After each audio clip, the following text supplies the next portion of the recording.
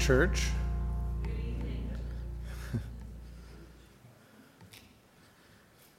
I guess it's going to be getting dark pretty soon around this time. All right, well, we got some people still coming in, but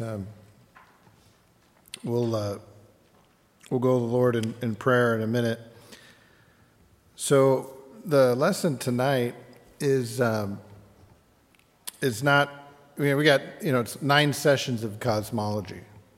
So we're gonna come up for a little bit of air here, if not for you guys, for me too.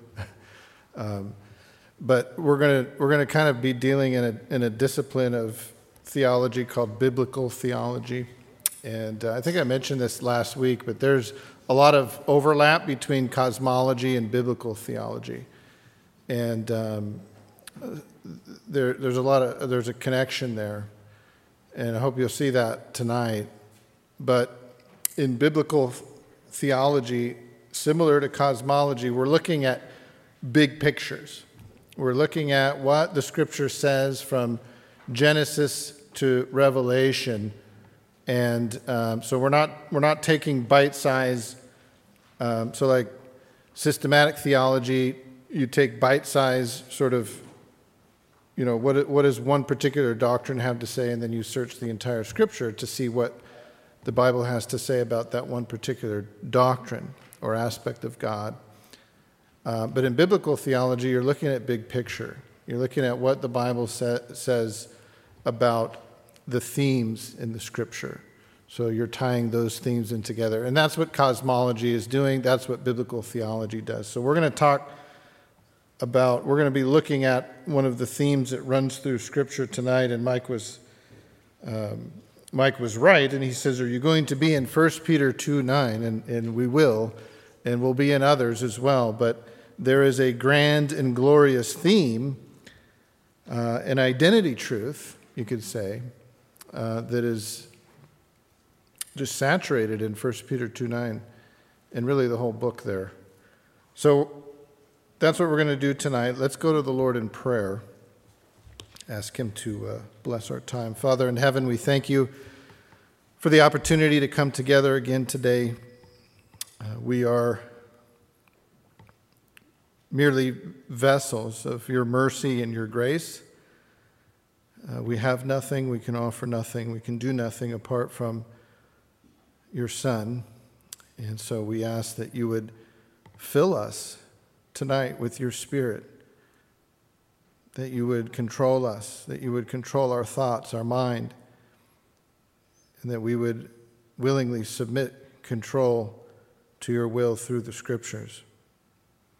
So we ask for your power, we ask for your grace, and we give you all the praise. And we thank you again. In Christ's name we pray. Amen. Go ahead and turn with me to 1 Peter. We're actually going to just look at 2 texts, and then we're going to leap off from there. In some ways, you could say tonight's going to be something of an exposition of these texts, although not in the traditional sense, I guess. So in 1 Peter 2,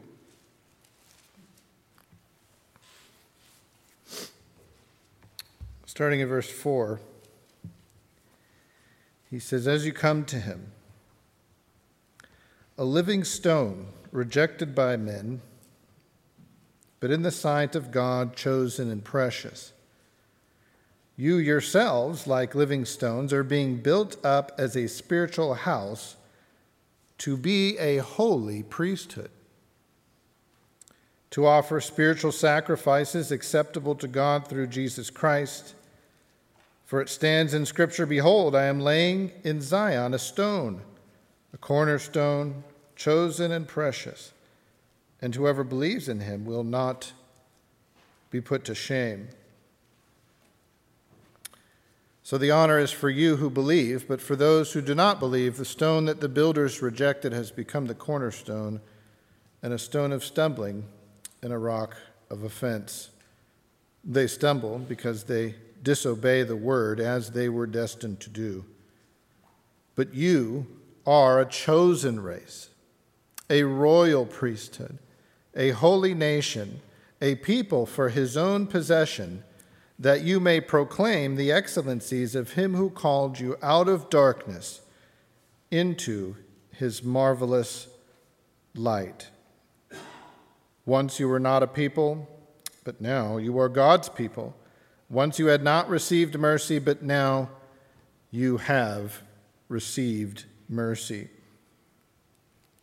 So we want to focus in on verse 4 and also on verse 9, and this concept or idea that Peter sets forth is the church being a holy priesthood, a living stone, a royal priesthood even. So we're going to unpack some of that tonight. There's a whole treasure in here, and so we want to mine some of this out. Now, if you go back, we're going to run all the way back to Genesis 1:28. So turn with me in your Bibles.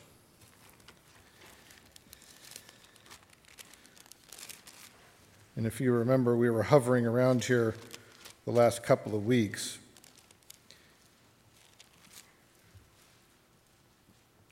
And we were talking about this idea of blessing, that God is the one that blesses, right? We don't earn his blessing or favor. And even before the fall, God tells us that his blessing comes from him. It was not merited even prior to sin entering into our experience. And so he says, in verse 28, God says through the prophet Moses, and God blessed them, and God said to them, be fruitful and multiply, and fill the earth and subdue it, and have dominion over the fish of the sea, over the birds of the heavens, and over every living thing that moves upon the earth. And then in chapter 2, verse 15, it says, the Lord God took the man and put him in the Garden of Eden to work it and keep it. And the Lord God commanded the man, saying, you may surely eat of every tree of the garden, but the tree of the knowledge of good and evil you shall not eat of it, for in that day you eat of it, you shall surely die. So, next week we're going to look at this God's master plan for marriage in the first covenant. And we're going to look more closely at that. But God commanded Adam to work and to keep the garden. And we looked at 2 weeks ago how this was closely related to God's temple, right? The creation is God's temple. So, in fact, if you were to look at the temple and observe it from the outside, it moves from the outside. You have the outer courts and you have the inner courts on the inside of the walls, and then from there you move into the holy place and then the Holy of Holies, which is there somewhere in the middle of the temple. Well, the garden was set up that way. The garden reflected the temple, and the temple reflected the garden. So in the garden, you had what? Inside the garden, you had Eden, right? And we said that man was placed from outside of Eden into Eden. So he had a specific purpose. God had a plan for Adam. He had a specific purpose for Adam, and he placed Adam inside Eden. And then a centerpiece of Eden, of course, is the tree of life, mirroring the mercy seat, right? The Holy of Holies. And that was the place where God dwelt. So God commanded Adam to work and keep it. And we also talked about the connection to these terms work and keep and how they are repeated later in relationship to the priestly work of the Levites inside the tabernacle. So we don't want to isolate this idea of working and keeping and relegate it only to some idea that Adam was some kind of gardener or some kind of builder or developer. Although that's true, there is a physical aspect, certainly, of that working and keeping. But we want to think more in terms of that Adam was to be a spiritual gardener of sorts. You see, he was given the work of a priest. And why was he given this? Well, he was given it to bring about a spiritual harvest. Adam, like a priest, was to guard his own holiness as well as guard and protect the holiness of the garden from any unclean thing, to keep it pure as the holy place where God dwelt and was to be worshipped. God's very presence and glory filled the garden, right? It says that God walked with Adam in the garden. If you remember, later on, the Lord would tell Israel to make sure that they bury their excrement because God walked amongst his people. So Adam was to protect the holiness of the garden. And Eden, of course, typified, as we said, this coming temple, or we could say that the coming temple pointed back to the garden and pointed forward to Christ. So Christ himself is our temple. So Adam was created to be God's living steward. He was to work, he was to keep the garden holy, he was to tend to it. And so we learn, and throughout the scripture, this is true, we can trace this, that holiness is the first and most important characteristic of a priest. Holiness. Adam was to intercede or mediate to the creation on God's behalf as a holy priest. Now, we also see that Adam was to rule as a king. Adam would reflect God's rule as the ultimate sovereign by ruling as God's vice-regent. And the word for rule in the Hebrew is shamar, and which is a rich word. It has several connected meanings, but it carries the idea of guarding, protecting, to taking care, to watch over, to preserve, right? We get the idea of holy husbandry as very similar to that, right? To protect, to care for, to guard. So all these ideas are included here. And these are all functions and responsibilities of a righteous king, a righteous king. So the most important characteristic of a king is righteousness. You see, holiness and righteousness. To judge righteously, to rule with integrity, to rule with justice, with incorruptibility. Adam was to be a righteous king. How we lack such rulers today. So Adam was to work, he was to rule in holiness and righteousness, but that's not all. Adam, having received the word of the Lord, was also to speak that word to his wife, to his children, that he would be entrusted with by God's grace. So we could say that Adam was a prophet. And we could summarize here to this point by saying that Adam had a threefold office. He was God's holy priest, he was to be God's righteous king, and he was to proclaim the knowledge of God, thus spreading the glory of God throughout the earth, God's temple. Another angle to view this is to say that Adam was the firstborn. He was the firstborn son of God. The Word of God tells us that God had 3 sons. Adam was the firstborn son. It says in Luke 3:38 in Messiah's genealogy that Adam was God's son. It says the son of Enosh, the son of Seth, the son of Adam, the son of God. After Adam's failure, God formed a corporate firstborn son. And that corporate firstborn son was Israel. In Exodus 4:22, it says, God tells Moses, then you shall say to Pharaoh, thus says the Lord, Israel, my son, my firstborn son. And we know the story there. Israel, of course, like Adam, failed, and that leads us to Christ. And Christ is the firstborn son of the living God.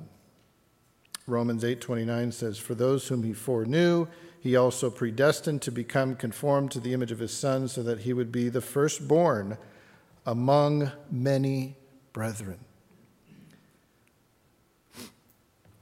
Of Christ, the firstborn Son of God, he says, your throne, O God, is forever and ever. The scepter of your uprightness is the scepter of your kingdom. You have loved righteousness, and you've hated wickedness.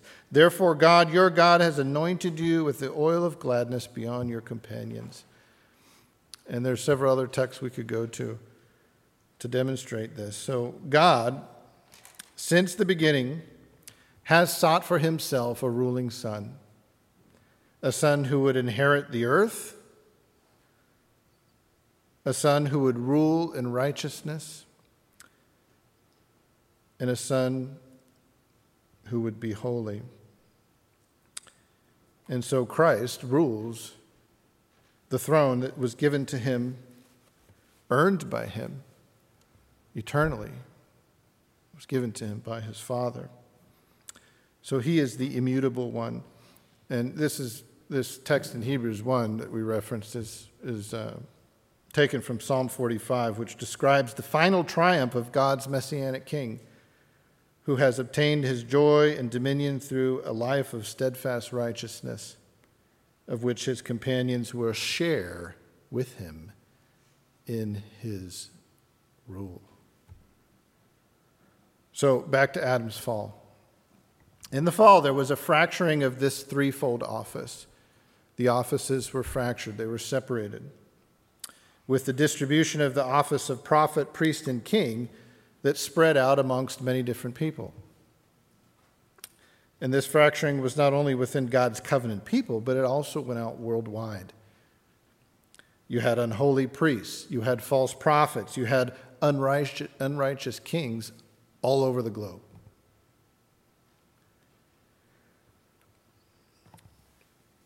You had priests, you had kings, and you had prophets, but you did not, since Adam, have all three in one person, you see. In Israel's case, this all resulted in the loss of unity and the loss of strength, and eventually it led to a fractured kingdom and a separation of the north and southern kingdoms. And so chaos ensued, and essentially we've been dealing with that ever since. We've been dealing with a chaotic world that is separated, it's fractured, it's and so much deception, right? There's good kings that come, there's bad kings, and sometimes they're good for a while, and then they turn bad, and sometimes they're bad, they turn good. We have all this, and wicked priests and unholy priests, and we have all this, and it's just turmoil. It's been that way ever since the beginning, since the fall. So, after Israel, you see, we have the silent years, and now we're left to wonder, will anyone come that is worthy? Will anyone come that has the credentials to reclaim God's perfect image and to restore this threefold office that was lost at the fall? And so finally, we learn about in Romans 5 that the last Adam did come, right? The last Adam came. He is the true Israel, and spoken of in John 15. He is the true and first faithful firstborn son. God became flesh and fulfilled the long-awaited role, and Christ is the God-man that came to unify and bring together this threefold office. And this is all central to restoring a new humanity to God as the image and the likeness of God. This is not some obscure doctrine, right, just to tickle our ears, but this has a very prominent place in our minds. This has a very prominent place in our thinking. There's mounds of significance here. So Christ is the better priest, he's the better king, he's the better prophet. He restores his people to God so that they can live out through his life their original purpose given to Adam in the garden. Christ, the last Adam, brings the world into what we could say an Edenic-like state, amongst an army of his own enemies even, except with even far greater glories, right? Because he proved to be the exceedingly greater man. So Christ is the holy priest, the righteous king, the true prophet. And David, of course, gets a glimpse of this in this merging of these offices together in Psalm 110. And David calls this man Lord, Adonai. So think with me here. Our renewed purpose becomes a reality because of the word that was spoken by Christ our prophet, because of the high priestly intercession that he made on our behalf by his perfect life, the giving of his perfect life, and the shed blood, and because of his righteous kingly rule, with his elect becoming his royal and willing subjects. That's a very marvelous thing.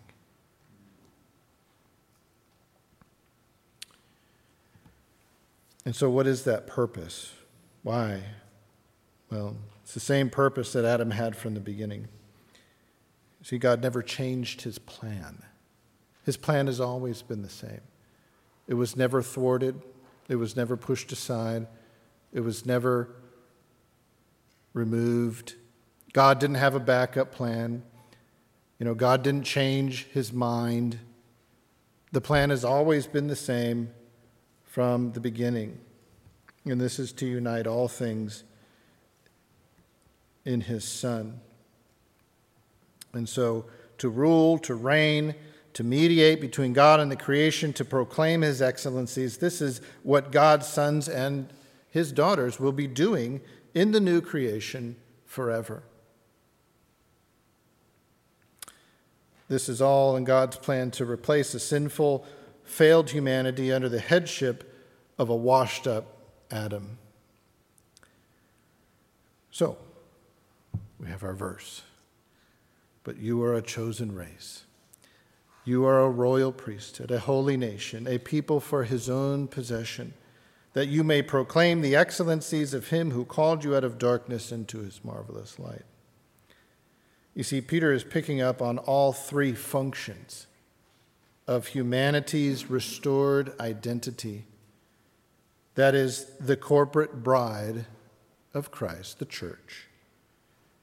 And all of this is made a reality by being joined together forever in the true planetary King, the Lord Jesus Christ.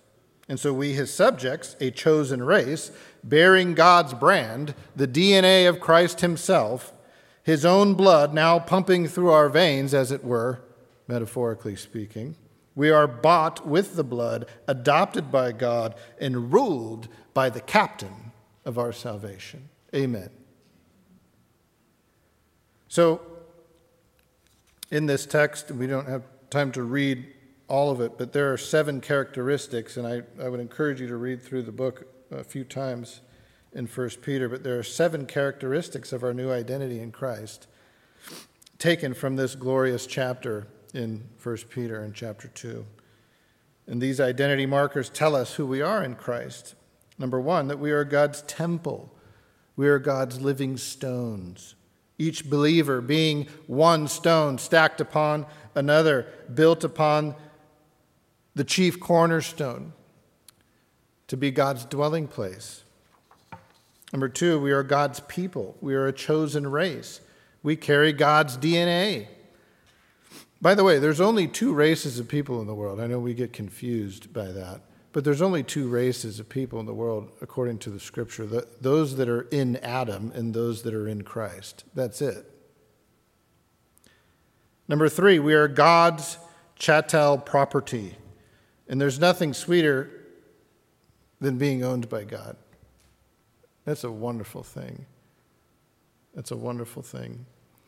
We are also, number 4, God's mediators. We are God's priests. We are God's intercessors. We intercede, of course, for one another. We understand that as being a function of the church, that we intercede for one another. We care for one another, right? We bear one another's burdens. This is a function of the church.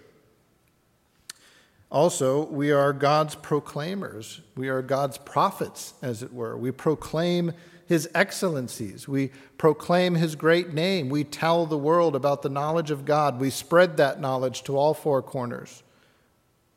You see, that's the function of the church. And we are God's rulers. We are to rule. We are to reign in our environment. We are to rule over the environment that God has entrusted to us. And finally, we are God's kingdom. Number 7, we are God's kingdom. We are God's royal subjects. We are his restored family. So this is all beautifully articulated in the royal wedding described in Psalm 45. I would encourage you to read through that psalm as well. But it's a wedding song about a royal groom, a beautiful bride, and an eternal royal dynasty and a universal kingdom. The royal groom is a king who outshines Adam. His speech is gracious, his rule is just, and he cherishes his precious royal family. There's so many parallels. So you see, when Adam fell and he was forced out of the garden, God lost his family. You see, he lost his family. And this restoring of his image in mankind is God's worldwide reclamation project to gather a new family, the elect of God, through the new birth by his Spirit. And it is now populating the new creation. That when he consumes this current cosmos in fire, as we looked at in 2 Peter, and remakes the next cosmos, he will once again place his adopted sons and daughters in his new Eden to work, to reign, to proclaim, and to mediate with God. You see, God is very good to us. He is very kind to us. And this is all because God reclaimed his own image in our perfect man, who is the perfect image of God. And these clues, they're sprinkled throughout in shadow form. If you pay attention, you'll see them. In Exodus 19:6, just before the giving of the law, Yahweh tells Moses, "Now therefore, if you will indeed obey my voice and keep my covenant, you shall be my treasured possession among all peoples, for all the earth is mine. And unto me you shall be a kingdom of priests and a holy nation. These are the words that you are to speak to the Israelites." This is right before the giving of the law. This is positional truth followed up by the so what of the Ten Commandments. You see, there was a purpose. These weren't arbitrary commandments that he was giving to Israel. There was a purpose. There was an indicative that was driving that. We see this come to full flower in Revelation. And Revelation 1:5-6 says, "And from Jesus Christ, the faithful witness, the firstborn from the dead, and the ruler of the kings of the earth, to him who loves us and has released us from our sins by his blood, who has made us to be a kingdom, priests to his God and Father." So this theme of a kingdom of priests runs throughout God's word. It's no obscure reality, and God wants us to understand it. So, in summary, Scripture sets forth all the way back in Genesis that humanity is God's royal priests, The garden was a place of abundance. It was a place of joy. It was a place of blessing. But because of mankind's rebellion, they forfeited their role. God lost his family. They forfeited their function as ruling priests. But God promised one of their descendants would come. A better priest. After the order of a better eternal priesthood. Like the royal priest Abraham met in Melchizedek, right? The king of righteousness and the king of peace. And so this journey throughout time leads us to the Christ, the Messiah, the ultimate king and the ultimate priest who suffered and died for a failed humanity so that they could be rescued and restored by God to be God's royal priests. So then Jesus, after he made purification of sins of his people, he ascended into the heavens, right? But what did he say before he left? He said, wait for the coming Spirit, right? Wait for the coming Spirit. So in Acts 2, at Pentecost, the Spirit of Christ comes and rests upon the disciples, and they become what? Mini temples. Mini temples. And just as God took up residence in the tabernacle and later the temple, God was now demonstrating the fullness of Christ's sacrifice and the victory that he secured by making all believers God's very own dwelling place. Hence the treasured hymn, right? Take my heart, it is thine own, it shall be what? Thy royal throne. Peter, who was there that day as an eyewitness, he described in his first letter the outcome of the Spirit's work. The conversion of God's own people into living stones, the temple of God becoming alive on that day of Pentecost, living stones built up as a living house, a royal priesthood, so you all, Peter can say, as living stones, royal priests are a testament of God's never-changing plan promised all the way back in Genesis 3:15 to restore humanity as the rightful heirs of the earth, the firstborn, as it were, to rule the world on his behalf.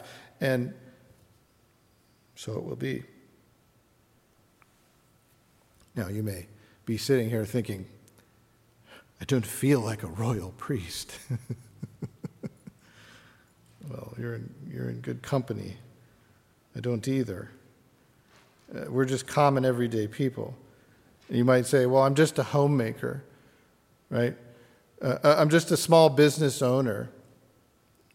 We're just common everyday people. We have no kingly lineage. We have no priestly line. We're not rich. We're not wise according to human standards. But you're perfect. You're perfect. This is a wonderful, perfect paradox.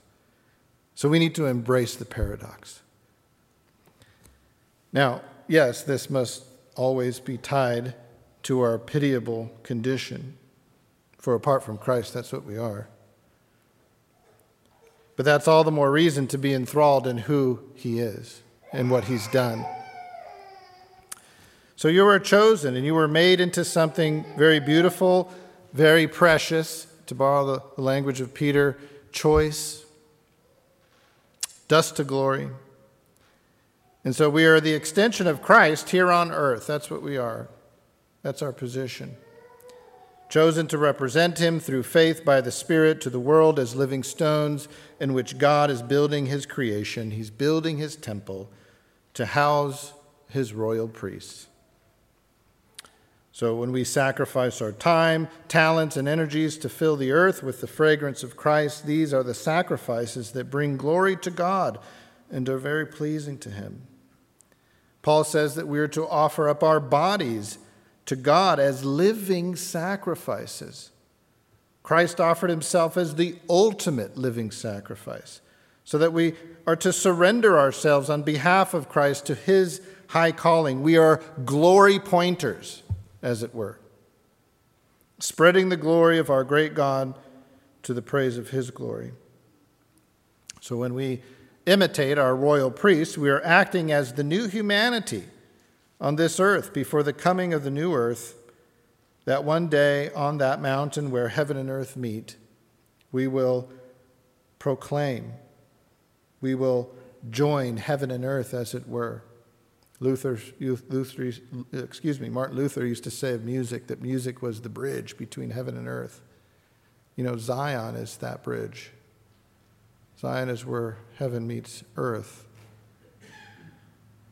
So the scripture is telling a story, a unified story, of a royal priesthood humanity that lost its way and how God promised to raise up a prophet who would unify the office of king and priest.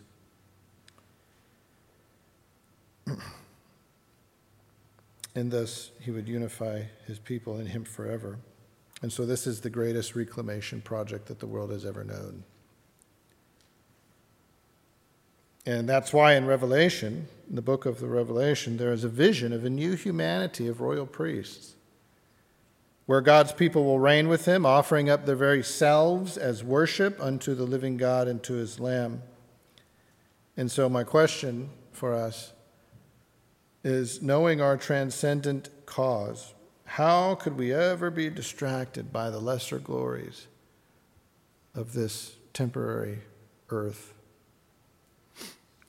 this fleeting world? So application. And here's where the rubber meets the road. What is all the significance of this? How does this play itself out in real time in our lives? How is this supposed to change the way that I think? How is this supposed to change my behavior? And when it comes to how we do church, how does this relate as a believer priest in the church? Well, it's the polar opposite of a consumer and a spectator, you see. The believer priest is a disciple, and he is a disciple maker. He is on mission in his zeal to fulfill the Great Commission. He counts it a grand privilege to build with Christ by edifying the brethren. He models what it means to invest in others. The believer priest is told to stir up one another in Hebrews 10:24, to be devoted to good deeds in Titus 3:8, exhort against sin in Hebrews 3:13, to edify one another in 1 Thessalonians 5:11, teach, admonish one another, Colossians 3:16. In other words, God's believer priest, when controlled by the Spirit and when saturated with the Word of God, is fully equipped, commanded, and enabled to minister to the body. He now, like a holy priest, after the order of his Lord, lives to intercede for others. He lives to bless the church, to rule his wife and children in righteousness, to love and sacrifice and proclaim the excellencies of his master. And when I say he, I'm including the role of women as well. You understand that. But in our fallenness, we don't often think this way. You see, we don't often attach our high calling to who Christ is. We see our commitment level to Christ's cause often pivots on our own personal comfort rather than by our high calling as a slave, as one purchased by God and a recipient of the eternal mercies of God. So how different is the doctrine of the kingdom of priests? The believer priest sees himself as Christ's purchased possession. He's not his own, he's bought with a price. He knows that his Lord and Savior has taken possession of him and that everything he owns is on loan, including his wife, husband, children, possessions, everything. He's not there to warm a pew. He's not there to check off an attendance box. He knows that God has surrounded him with relationships which represent divine appointments. for mutual edification. He comes to the church with the expectation that the Spirit of God has equipped and called him to fulfill his role and part in the corporate sanctification and maturity of the body. So, brothers and sisters, what I see here in looking out into this room is I see a room full of ministers. That's what you are. You're a priesthood. You're a minister. You are equipped, you are empowered, you are sustained by Christ to do the work of the ministry, Ephesians 4. You may not hold the office of a minister, but that is exactly who you are. You are a minister. You are a kingdom of priests, perfectly fitted as God's temple to build up the church. You see, the believer, by the work and blood of Christ applied to him, is a set-apart, devoted thing, a useful, holy vessel for honorable use, and a uniquely new creature who is a part of the new humanity being constructed into a temple of living stones, fitted, fashioned to offer up sacrifices of praise and thanksgiving to God while proclaiming his excellencies. So how easily do we miss the fact that the hard truths of Scripture that are part of this, they're like a steel plow that harrows the hardened conscience. But that plowing process is necessary to prepare them for repentance and grace. This may be off-putting at times to the hearer, but in the end, it helps cultivate an environment where truth, holiness, and the healing balm of the Word of God can begin to cultivate, can begin to grow. Right? We speak the truth to one another in love, love being the motivation behind that speaking of the truth. Cultivating our environment, ruling, taming, subduing, spreading the knowledge of God. In other words, the spiritual care involved in shepherding by a believer priest is a very effective place to proclaim these hard truths. For in that relational space of shepherding, there is love, there's personal concern, there's care, and these are some of the greatest incentives for soul-searching transparency in the church and true, ongoing, continuous repentance and obedience. So we are to be a holy nation. That's what sets us apart. But like Peter says, we're just one brick, right? We're one brick. And he's building something. He's building something very glorious, something lasting, something eternal. So our beholding of Christ as the enthroned Lord of glory is best achieved from the vantage point of a believer priest. And why is that? Because our priesthood is grounded in Christ's high priesthood. We are messengers and we are ambassadors of the King who appointed us to declare that through our substitute we served an atoning and atoned for God. Therefore, be ye reconciled to God, right? 2 Corinthians 5.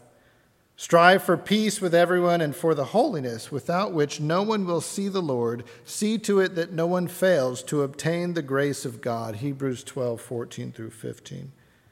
So we must understand, this is so important, that this transforming glory of Christ, it's not to be mediated by Larry.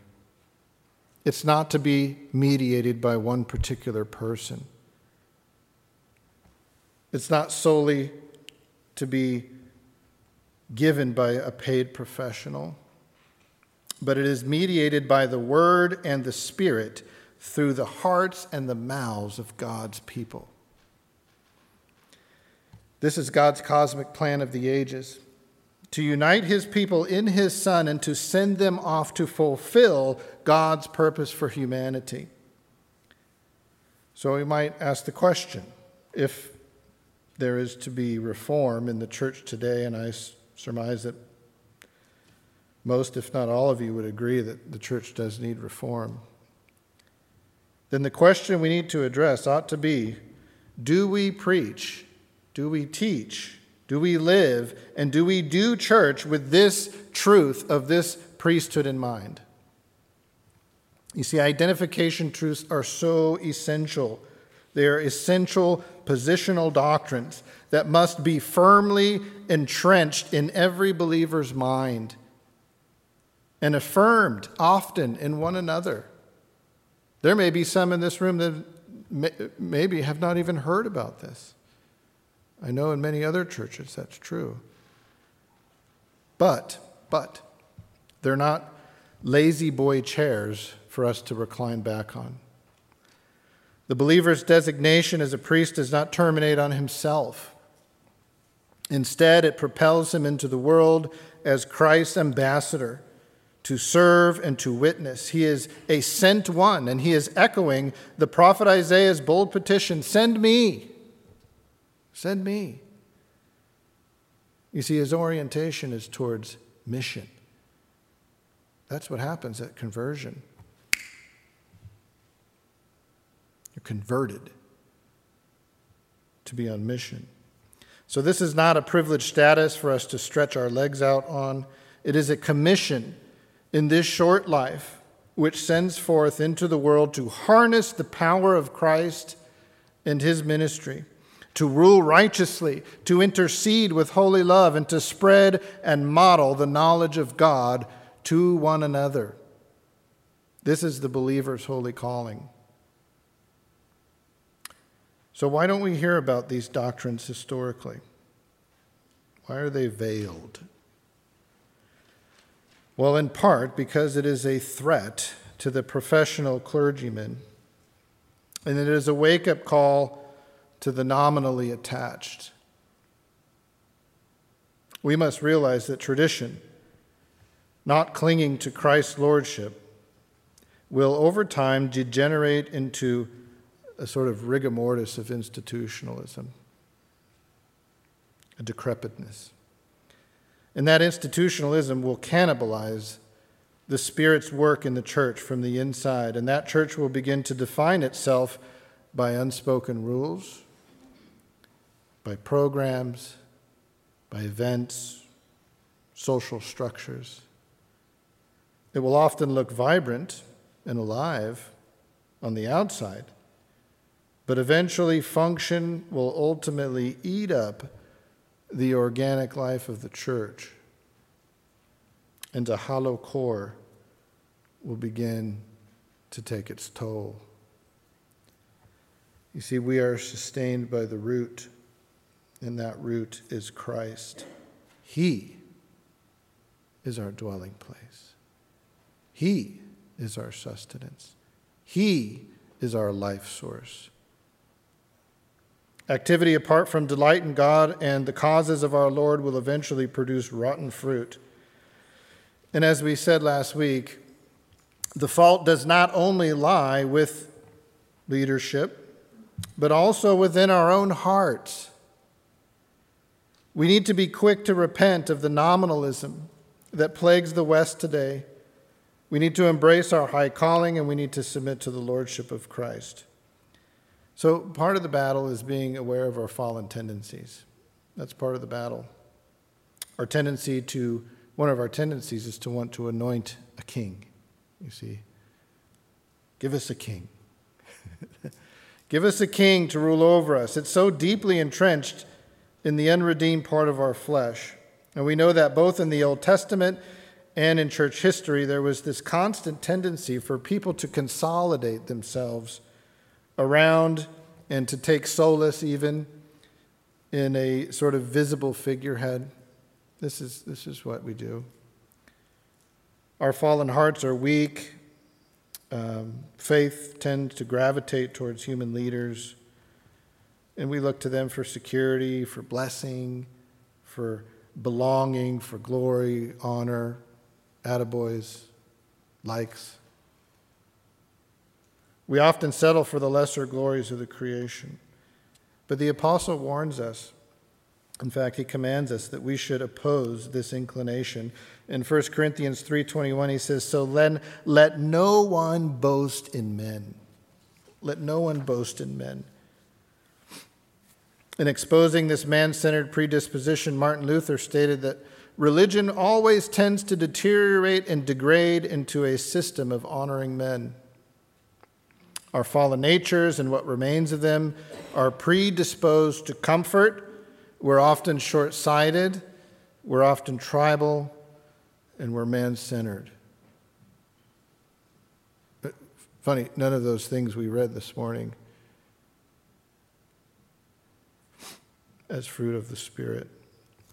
Consider that the children of Israel, they had all the covenant promises of God as the only divinely chosen theocratic nation, right?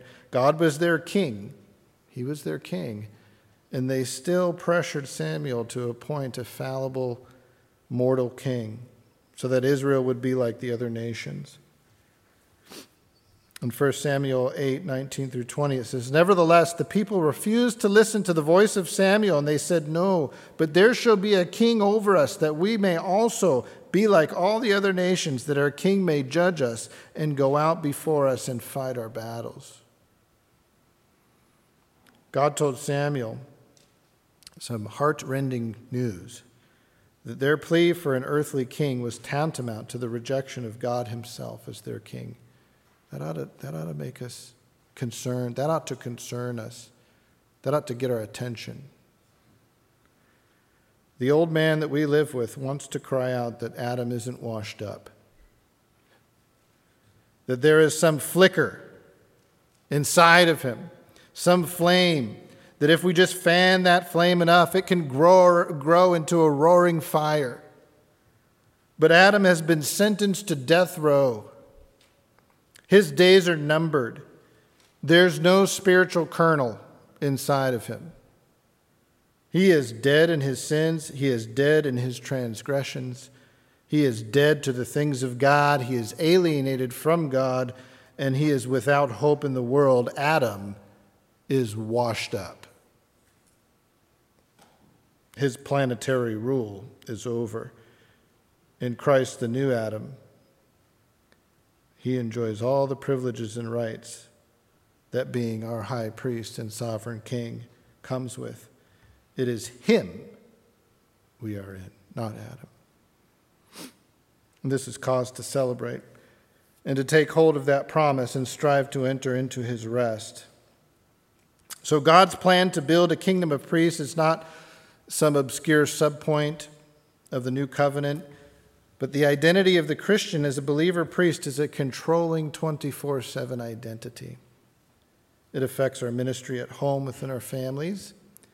It affects our work. It affects our corporate worship. And it consequently is critical to the overall health and maturation of the body of Christ. If we are just relying upon one man or two men or three men, that we're not seeing clearly what the Word of God says. We want to see clearly, and we want to find our delight in him. So Christ himself is the sphere of which our kingdom transfer took place. He is the sphere in which we are quickened out of our spiritual death, and he is the sphere in which we are sustained by his immutable life. And he is the sphere in which we will fulfill our ministering calling by his Spirit. So when we probe to think a little bit more, just here before we close, viewing the landscape of the church today, what kind of believer is the church producing? Is the church growing serious, active, faithful believer priests who enthusiastically embrace their priestly privileges and their responsibilities? Well, we know that the answer to that is no. But how did the bar become set so low? And the answer to a great degree is that ministers and members have engaged in an unspoken contract which centralizes shepherding as a function only of the pastorate. And that mindset militates against the divinely ordained role of the believer priest to engage in mutual shepherding. So, one word of caution: while we embrace our status as kings and priests, we always want to continuously join our high status to the person and the work of Christ. For he is our source person. We can do nothing apart from him. He rules his church by his word, and he controls his church through the Spirit. He is an endless fount of blessing, joy, service, love, and peace. But apart from his rule over us, our pride will come in.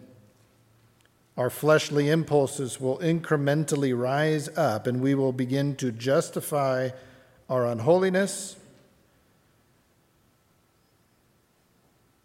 But we don't want this fear to park us on the sidelines, and I think that's what happens a lot of the time. This is where that relational space of love, care, and concern comes into play, right? We confess our sins to one another.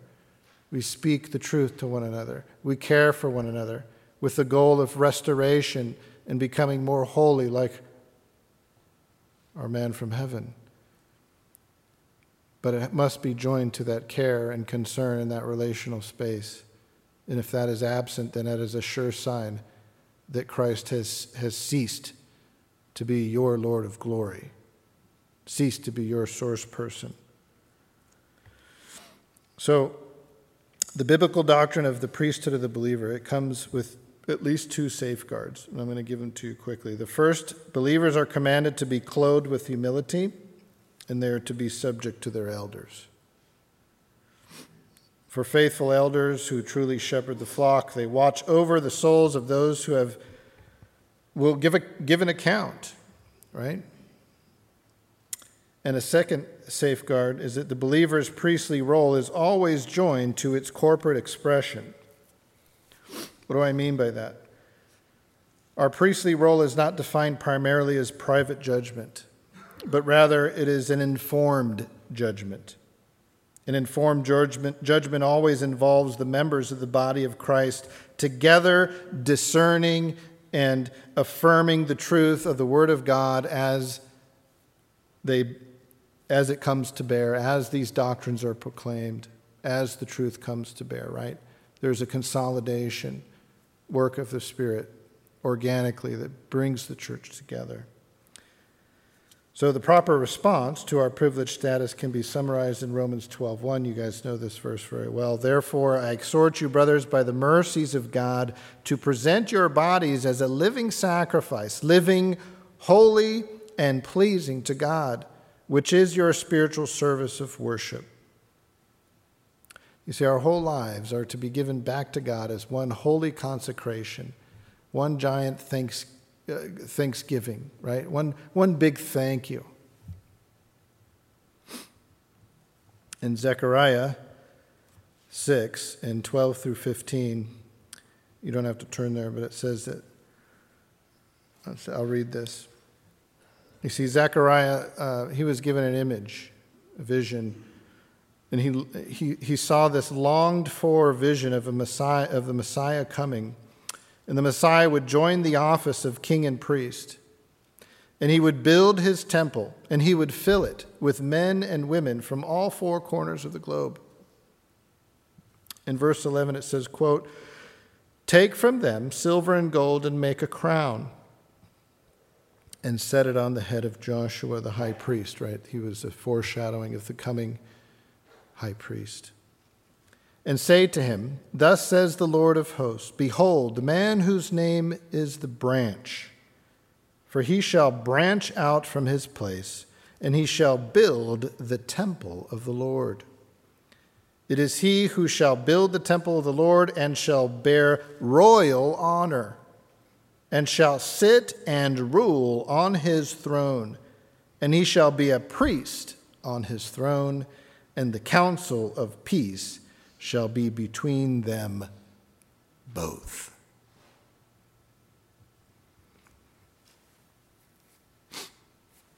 This is a very high calling. It's our identity. It's who we are. It's what we're called to. Adam's reign under the rule of the devil is coming to an end, and God is going to wipe away every tear. And there will be endless bliss for those who are the portion of the weakest, even the weakest, frailest saint, whose hope is in our King and High Priest.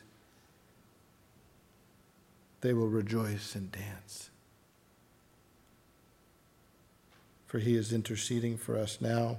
He has clothed us with white garments, and he will one day place us in his new creation to rule and to reign and to intercede with him in the creation forever. So we began in Genesis, and once again we'll end in Revelation. Revelation 5:9, and they sang a new song, saying, "Worthy are you to take the scroll and to open its seals, for you were slain, and by your blood you ransomed people for God from every tribe, every language, and a people, and a nation. And you have made them a kingdom of priests to our God, and they shall reign on the earth forever." And just turn with me to Revelation 22:5. Just read this together.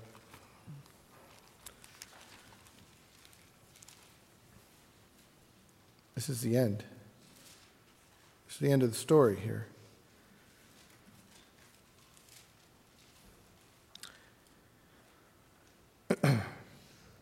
I'll just read it from the beginning. Then the angel showed me the river of the water of life, bright as crystal, flowing from the throne of God and of the Lamb through the middle of the street of the city.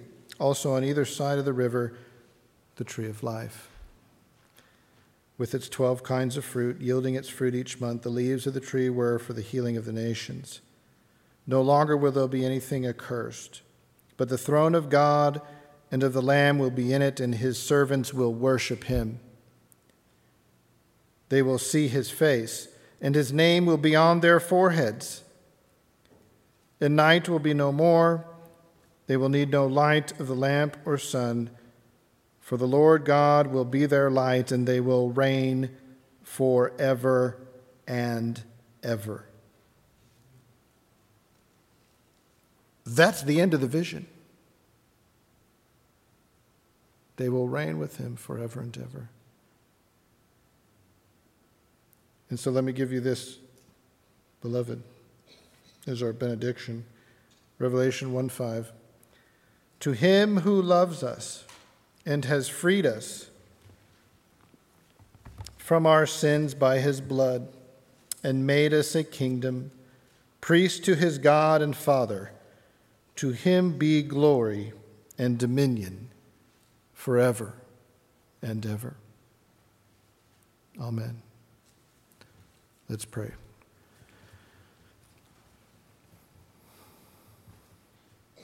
Father in heaven, we rejoice in the words of your book. It's food for the soul. It's nourishment for our bones. It fuels us. It's our food and drink. And we love you all the more because of its glorious truth. Oh, Lord, forgive us for relegating these precious words to a checklist of do's and don'ts. Help us, Lord, to love your word all the more, to treasure it in our hearts, that it may bear the fruit that resembles and reflects who you truly are. Thank you for your great love. Bless us as we go, we pray. In Christ Jesus' name, amen.